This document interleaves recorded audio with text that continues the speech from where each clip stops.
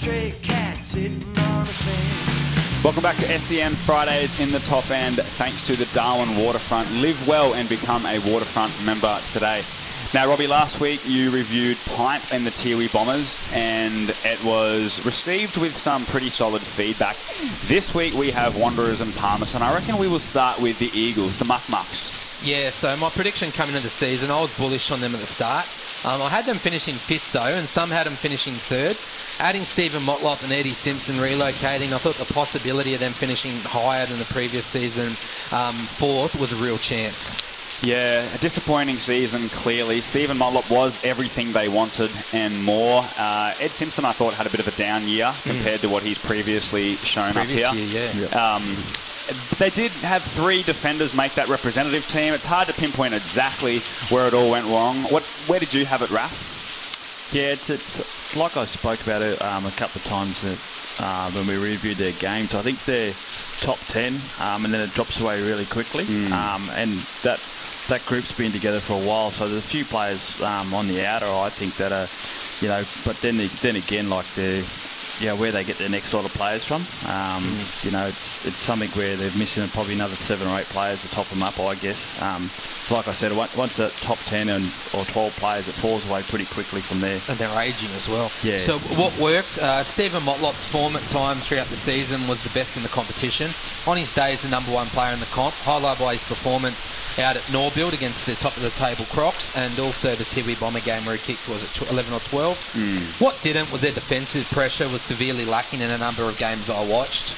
I think Bo O'Connell played some really good football during the year, especially after Christmas. Probably not quite towards his Nichols medal form, but I thought he had an improvement on last year and definitely a player that the club would really want to keep. Yeah, definitely. He's already a star, but breakout stars, I think Matty Motlop could be a future leader at the club. I'd like to look at Tyson White, but there just isn't enough coming through for my liking, just like our Raph mentioned. Their highest point was beating St Mary's at the start of the year, but their lowest point was their effort in round 18 against Saints. And then being 5 points down at quarter time and then losing by 102 is inexcusable for mine. Yeah, we will talk about that game when we review all of the round 18 action. I think, as you have both said now, and started with you, Raph, they do lack depth. The club was really boosted when they had blokes like Sean Manor and Dane McFarlane move up the other year. I think they need some solid interstate recruits or perhaps some local players from other clubs that move across just to complement some of their weaknesses. I reckon we differ here. Rob, I'd be interested in your opinion, but I still think that at their best they have plenty of potential. They did have wins against St Mary's and Nightcliff, albeit undermanned Saints and Tigers teams, but I think with a couple of adjustments and personnel changes they can return to the finals next season. What are your thoughts? If they play finals next season, they'll be out the first week. Okay. Yeah, I guess if you could build, like we mentioned, build around, because they've got some of the best backmen in the comp.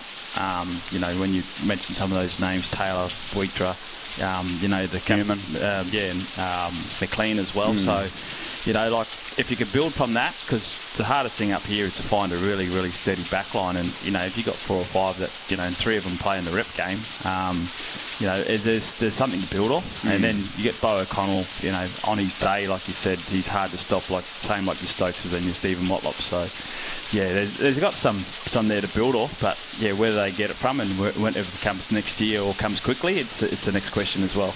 I think we're seeing the importance of their, it's so much to have really good defenders on paper, but how good is their team defence or lack thereof?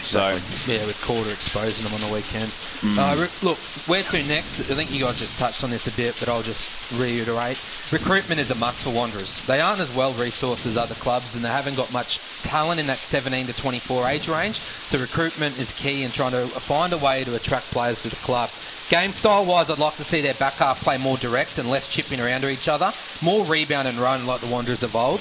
A big key forward and a ruckman would be good to free up Simpson and Priest, and it will help straighten them up as well. I think they moved the ball a little bit too slow, they had this year in the back half. Remember that year, we're going back a few years now, maybe 7 or 8 years, but when you had Braden McLean taking the kick-outs and he would go long down the middle and they had that set play and it really cut St Mary's up. It was a few years ago now, but I just love the way they used to move the ball out of that back half, and we didn't see a lot of it this year. Will they keep Stephen Motlop? Well, I think they will, but Pints need to put a good offer in for him. What do you think, Raph? Yeah, I think Pints will be trying their hardest, especially with Shannon and you know, yeah, it's a hard one, but I think Stephen will probably stay true to his Wanderers teammates and family, and but you never know. You never know. I'm not going to guess, but yeah, I think it's a flip of the coin for me, I reckon. So we'll go with a rating out of 10, Rob. Mine's a very low 3 out of 10. Yeah, I think 4, maybe to that 3 or 4 mark, because like we said, we spoke about them playing finals this year, and you know they finished bottom 3. So yeah, their best was still pretty good, and their worst was abysmal. So I'd have to give them a 3 out of 10 as well. Hey, very good review there, Rob. I'm interested to see what feedback we get on that one, and the Palmerston one, which will come later, and the Tiwi Bombers one, which we're yet to publicise on social media. So it could be an interesting few days on the old. I think Palmy one will get like the Nuffies will bite on that one, I reckon. They normally do.